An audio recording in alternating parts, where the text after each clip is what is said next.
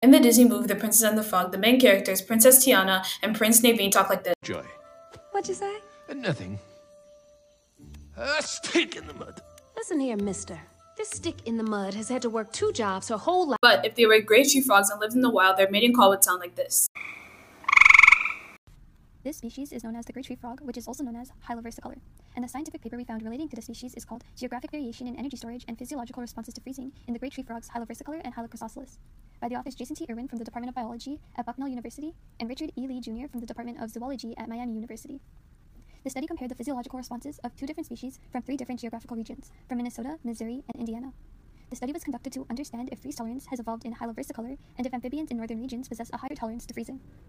So the results of the study are as follows. Great tree frogs produce just as much glucose, if not more than other freeze-tolerant amphibians. The glucose is made in the liver, and this wasn't seen in other researches because they measure glucose in the blood plasma instead of in the liver. They also have high levels of glycerol, which are high before freezing and stable after freezing. This data is similar to that of the Ontario wood frogs, which means that freezing response in great tree frogs involves having large stores of glycogen, which then makes glucose as a cytoprotectant. The amount of glycogen probably differs because of how they lower temperature, so they did it in a step-by-step basis in the previous experiments, and they withheld food after each step. But in the wild, as temperatures lower, there's still food available, so the excess energy can be placed in glycogen reserves. This difference in the setup could have affected how the glucose and glycogen levels were. So overall, there's little to no differences between these two, despite their geographical and area-specific differences. So the significance of the study was to measure whether there were any physiological differences in great tree frogs that reside in different locations, and since no significant differences were found, it showed that they had similar physiological parameters. This could be because the genes that express this characteristic was not found harmful to great tree frogs, and as such, natural selection did not vote against such a gene, which resulted in the great tree frogs having similar physiological characteristics no matter where they resided.